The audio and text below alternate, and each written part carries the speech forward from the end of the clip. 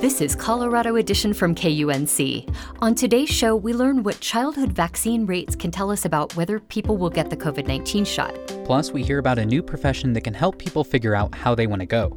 Death doulas. It was amazing to find there were so many differences in what the death doulas say that they do and in what they offer.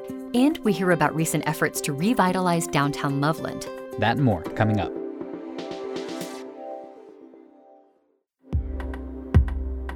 You're listening to KUNC's Colorado Edition. I'm Henry Zimmerman. And I'm Erin O'Toole. As COVID-19 vaccines become more widely available, will enough people choose to get them to keep your community safe? Rhea Lumbichelle of Kaiser Health News has been looking into Colorado childhood vaccine rates for clues. She joins us now to talk about what the data can and cannot tell us about COVID-19 vaccine acceptance. Ray, thanks for joining us. Thanks for having me. Can childhood immunization data predict which communities are hesitant or unlikely to get COVID-19 vaccines? I talked to a lot of researchers and experts in this field of study, and the resounding answer was, maybe, but probably not. The gist here is that vaccine hesitancy is not monolithic. I talked to one researcher who said, I've talked to families where they chose to vaccinate one kid with these shots and one with completely different set. So the decisions are, in every case, very complex. And as one person put it, the Venn diagram showing one circle of people who refuse certain vaccines for their kids and the circle of people who may refuse the COVID vaccine for themselves. It'll probably have some overlap, but that might not be very much. It sounds like there's a wide spectrum of reasons people might not choose to get this vaccine or another vaccine. What is the difference between people who are vaccine hesitant versus others who are decidedly anti-vaccine in general? It's an important distinction and one that researchers are always trying to clarify. So there's a very, very small sliver of people. When I say people, I'm mostly referring to parents because these childhood immunizations are where there's so much detailed information. So there's a tiny sliver of parents that are what we might call anti-vax, which means usually refers to people who just don't trust vaccines.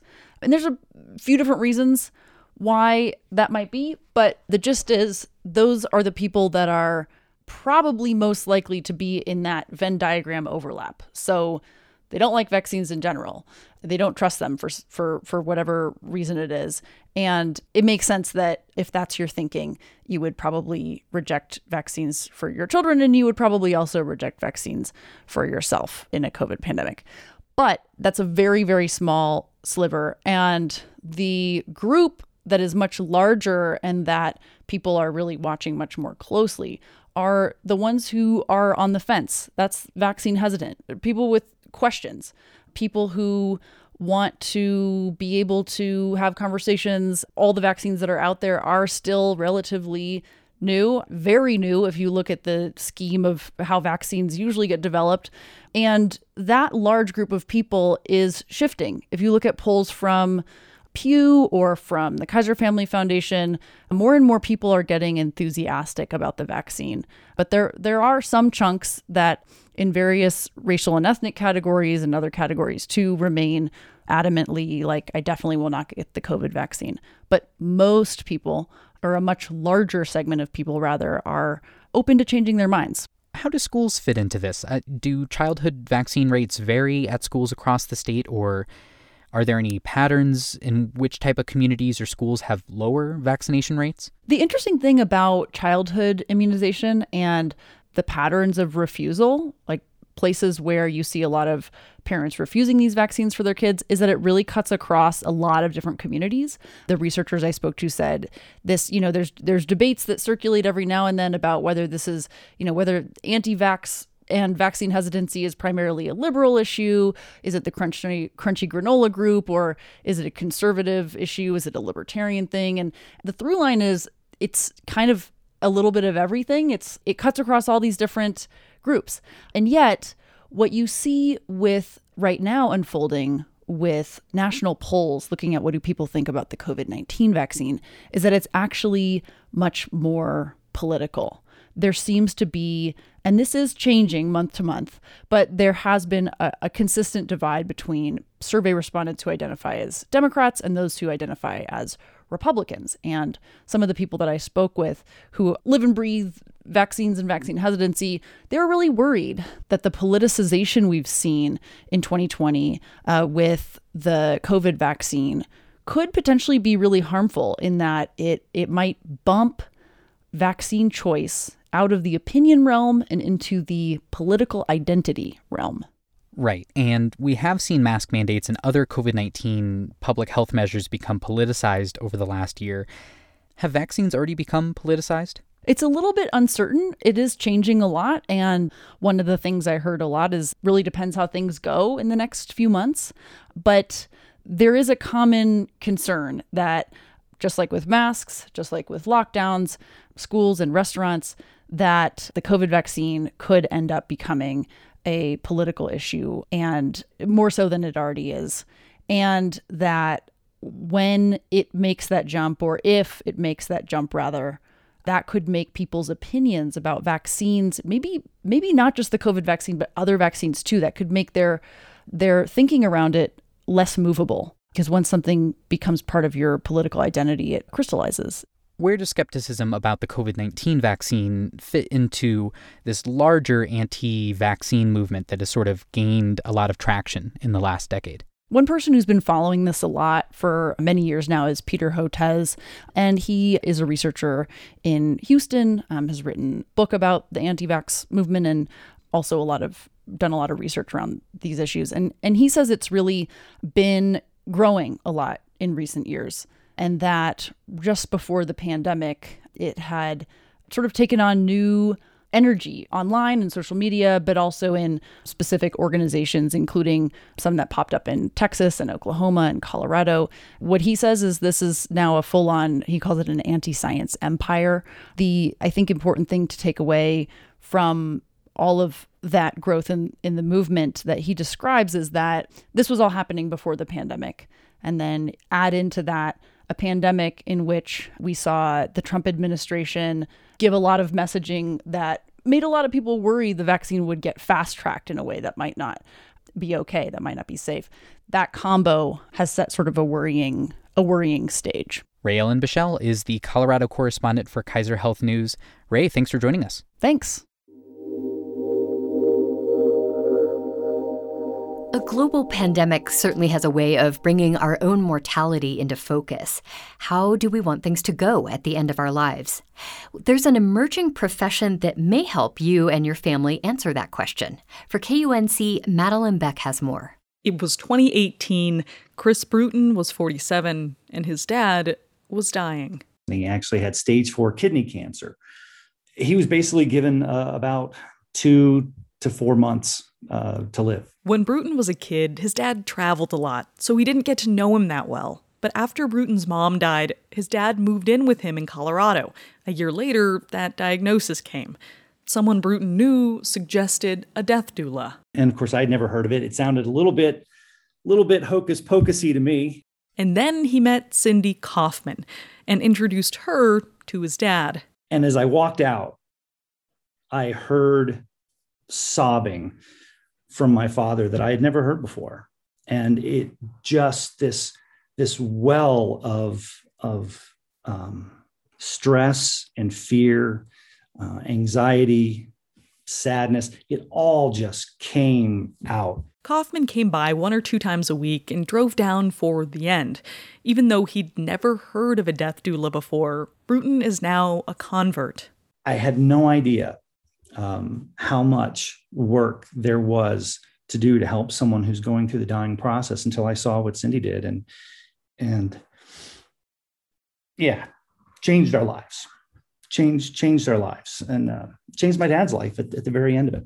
Death doulas are also called death midwives or end-of-life doulas, but whatever you call them, their numbers have blossomed in the last decade. There's a few in every state, but Colorado is a hotspot in the Mountain West. Cindy Kaufman leads the Colorado End-of-Life Collaborative. End-of-life doulas fill what we believe is a gap. That gap is the space between hospices, which provide necessary medical care, and what she does, help someone with the actual process of dying. She adds that since it started in the 70s and 80s, the hospice industry has become more of a business these days, with certain hours and staff caring for multiple clients. In fact, the majority of hospices are now for-profit institutions. We don't carry those kind of caseloads. We work for ourselves. We don't fall under insurance. We're private pay. She says death doulas can bring ritual back into dying and make it easier to say goodbye. They can help plan legacy projects, say late-night prayers, figure out what kind of burial or cremation you want. For some, they just sit with people right up to the end. And death doulas are incredibly diverse, not only in what they offer, but with their backgrounds. There's no licensing requirement or mandatory training. Kaufman says some people who use their own culture to inform how they practice as death doulas want it to stay that way. They want to be honored for the fact that they were trained within their own family and community to do what they do. Still, several international training centers have cropped up in recent years, some in places like Australia and the UK, and one in New Jersey, the International End-of-Life Doula Association.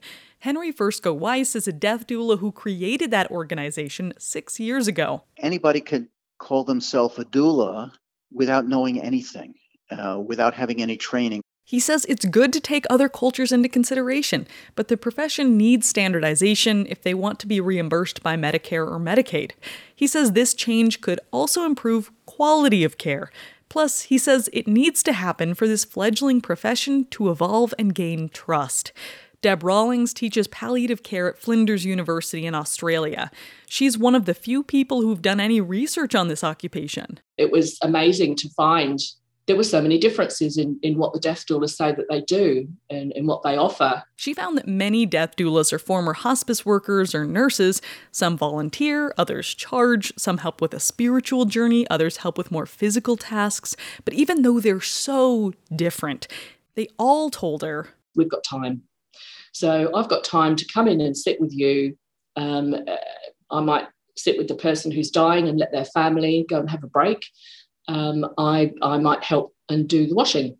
So they've got time to be with those who are running out of it. For the Mountain West News Bureau, I'm Madeline Beck. KUNC is a member of the Mountain West News Bureau, a regional reporting collaboration. You can find this and other stories at kunc.org. You're listening to Colorado Edition from KUNC. I'm Henry Zimmerman. And I'm Erin O'Toole. Cities that have a traditional, vibrant downtown usually enjoy increased business and the buzz of being a desirable place to live. And over the past few decades, places in northern Colorado like Fort Collins, Longmont, and Greeley have all spent time, energy, and money revitalizing their downtowns.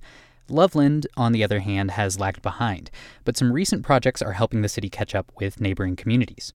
Here with more on that is Tommy Wood, who wrote about this for BizWest. Tommy, welcome to Colorado Edition. Thanks for having me. This revitalization movement, I don't know if we call it a movement, but it started back in the 80s for places like Fort Collins. Is there a reason Loveland didn't jump in on this until recently?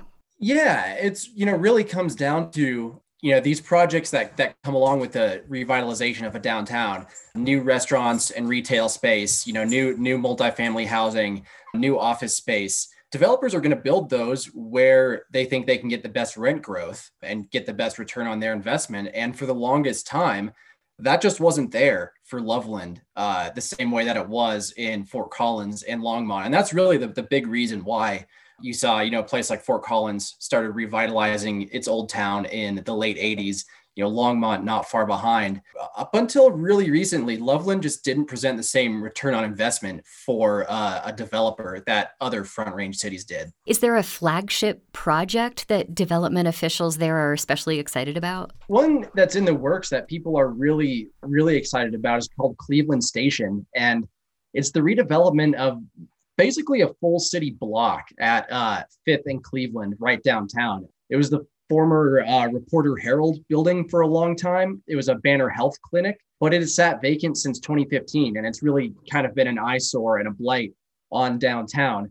Now that's being redeveloped into retail and restaurants with an eye towards having those spaces be filled by local small businesses. They've also got some tax increment financing. rebates from the city for some public improvements to nearby sidewalks, crosswalks. So that's one that people are really excited about. That's really intended to be kind of an anchor for the north end of downtown Loveland.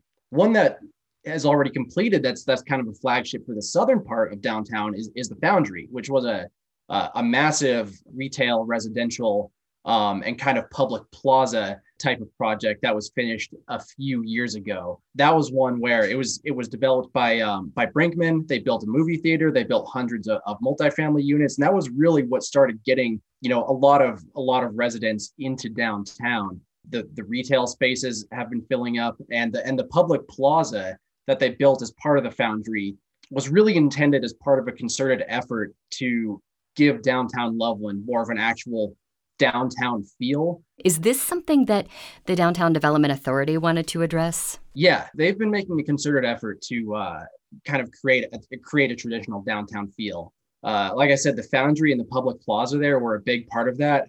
The DDA throughout most of 2019 was putting on events there during the summer and on weekends, kind of similar to the Friday Fest activities we've seen in Greeley to try to get that downtown revitalized as well. Those efforts to create a downtown feel kind of took a hit during the pandemic when you couldn't really have, those same concerts, those same big, large group events in downtown Loveland anymore. But, speaking to people in the Downtown Development Authority, they are pretty bullish on 2021 as hopefully a time when they'll be able to get back to normal and, continue to build that downtown feel. Of course, having a vibrant downtown isn't just about restaurants and breweries and things like that. What about office space and residential property? Especially on the office side, that's something that downtown Loveland really lacks at the moment. And talking to people in city planning, talking to the Downtown Development Authority, that's something that they really want, because with the bars and the restaurants there, the nightlife down there, at least pre-COVID, was pretty robust. But those bars and restaurants, retail shops, really were not seeing the type of daytime foot traffic that you would like to see in a downtown, and that, again, downtowns like Longmont and Fort Collins do see. Now, in terms of residential, that's really interesting. There's going to be a lot more multifamily projects coming online in Loveland in the future, most likely. That's something that we've been seeing. That we've been seeing really up and down the Front Range. There's a huge trend towards building big multifamily apartment complexes because those are such a solid investment for developers. I do think we're going to see a little bit of tension because there are really no options for residential property to buy in downtown Loveland. There's one project in the works right now that would redevelop the former Larimer County building into 11 condos for sale. And those would be the only residential properties for sale downtown.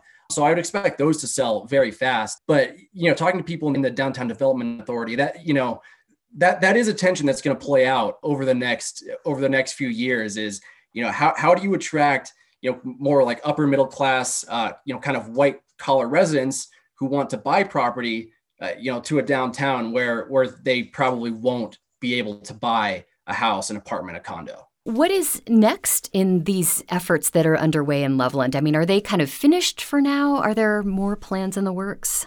This redevelopment stuff never finishes. It is constantly evolving. And in Loveland right now, there are a few projects in the works, in addition to the Cleveland Station and the county building redevelopment that I already mentioned. There's another whole city block that was just bought by a group of investors led by the founders of Loveland Ale Works. They just purchased an entire block at Garfield Avenue and West 4th Street. That went through really at the beginning of 2021. So they haven't announced what their plans for that property are yet, but I have to assume there's something in the works. There are also two other buildings up for sale downtown, the former Elks Lodge building and the former Oddfellows Lodge building. So those are also likely to be redeveloped into probably retail or office space. Tommy Wood is a reporter for BizWest. You will find a link to his reporting on this at our website, kunc.org. Hey, thanks very much for joining us today. Thanks for having me, Aaron. Not every museum is about the past. Sometimes it's about celebrating the present and the future. For example, at a new pop-up museum in Denver, the artists are paying tribute to a long-neglected group of people. KUNC arts reporter Stacy Nick has more. In the heart of the city's Rhino Arts District, Charlie Billingsley is showing me around the Museum for Black Girls. So we usually start here at our grandma's kitchen. As Beyonce plays in the background, we check out a brightly wallpapered space with a salon chair sitting front and center. Next to it is a stove with pressing combs and Marcel irons on the burners. So I used to heat them on the stove to straighten our hair. And the Marcels, I used to use them to curl our hair. Billingsley says it's an almost exact replica of what her grandmother's kitchen looked like. A lot of our past experiences are with us getting our hair done in either our grandma, our mother, or auntie's kitchen, getting ready for church on Sundays or picture days. The familiar scene showcases the beauty of the Black female experience, like in the exhibit Roots, featuring a tree topped with balloons representing all the different skin tones. Or the Vibe Affirmation Room, a sort of large-scale vision board filled with images of celebrated beautiful Black women, from singer Diana Ross to actress Pam Grier. Visitors can write their own affirmations on the wall next to the photos. I like this one, life is waiting on you. Or also, I am beautiful for a woman, not just beautiful for a Black girl. The idea for the museum began in 2019 when Billingsley, a photographer, wanted to host an exhibition of her images of Black girls and women. In part, she wanted to inspire her own daughter, Jada, but she also realized it needed to go further. Black girls and women needed a safe space to truly see themselves. Following the Black Lives Matter movement and protests last summer, the museum has expanded its reach. 2020 definitely changed our dynamics. This particular opening has been very different. There have been so many different faces and colors and ethnicities, people coming willing to learn and celebrating with us, even people that are not of color, celebrating with us and loving the space. Billingsley partnered on the project with her aunt, Lavanya Washington, who says too often things focused on Black women center on trauma. Washington says it's also important to show the joy and beauty. When you think about it and you look at the history and the struggles, we know that's there. But we, in this space, we want to remember the past. We want to acknowledge the present. And we want to inspire people for what they can be and what they can do in the future. One of Washington's favorite works is an oil painting of a little girl in a field. While the subject might seem fairly commonplace, it's actually quite rare. She bought it 30 years ago, and she still remembers talking with the painter about it. He said that he had never seen a picture of a Black girl just being in a field of flowers and being, sympathetic and caring, and she's got a basket of kittens. And he said he was in the South, and he saw a young lady walking in a field, and he was thinking how beautiful she was. He said, I've never seen this depicted. Taking back the beauty in the Black experience is a major part of the museum. It's why things like the Blue Magic Room, dedicated to the Black hair care product, connect so intimately with its audience. Anything about our hair, if you're a Black woman, is viewed as a negative thing. That includes simply the style in which it's worn. Last year, a new law called the Crown Act was passed in Colorado, banning discrimination based on hairstyles. And it's just crazy that a law had to be passed to say that that's okay. How you wear your hair is okay. Charlie Billingsley says there's a powerful impact that comes from simply seeing yourself reflected in the larger world. I love to see the little girls come here. They're like, that looks like me. And I'm like, yes, that looks like you. And that can be you. And you can be okay just how you are. And you're beautiful just the way you are. And look at these beautiful women being just who they are, doing amazing things. Not taking a no for an answer, not changing for anyone, standing in their own, taking their power back, creating their own seats at the tables, creating their own tables. And these little girls are like, oh, yeah, if they're not allowing us at the tables, now we're making our own tables, we're making our own spaces. Billingsley hopes to eventually take the museum on a cross-country tour so that other Black girls can revel in a place that celebrates the skin they're in. Stacy Nick, KUNC, Denver. like a trophy when Naomi's walking.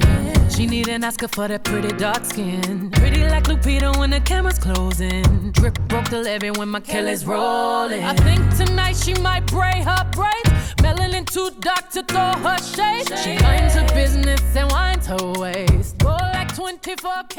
Okay. Tonight I might fall in love. That's our show for today. On the next Colorado edition, we'll hear how the pandemic is impacting the lives of people with special needs and how that's affecting this year's Special Olympics. I'm Erin O'Toole. And I'm Henry Zimmerman. Our production staff includes Tess Novotny, Alana Schreiber, and Ray Solomon. Ryan Larson is our executive producer. Thanks so much for listening. This is Colorado Edition from KUNC.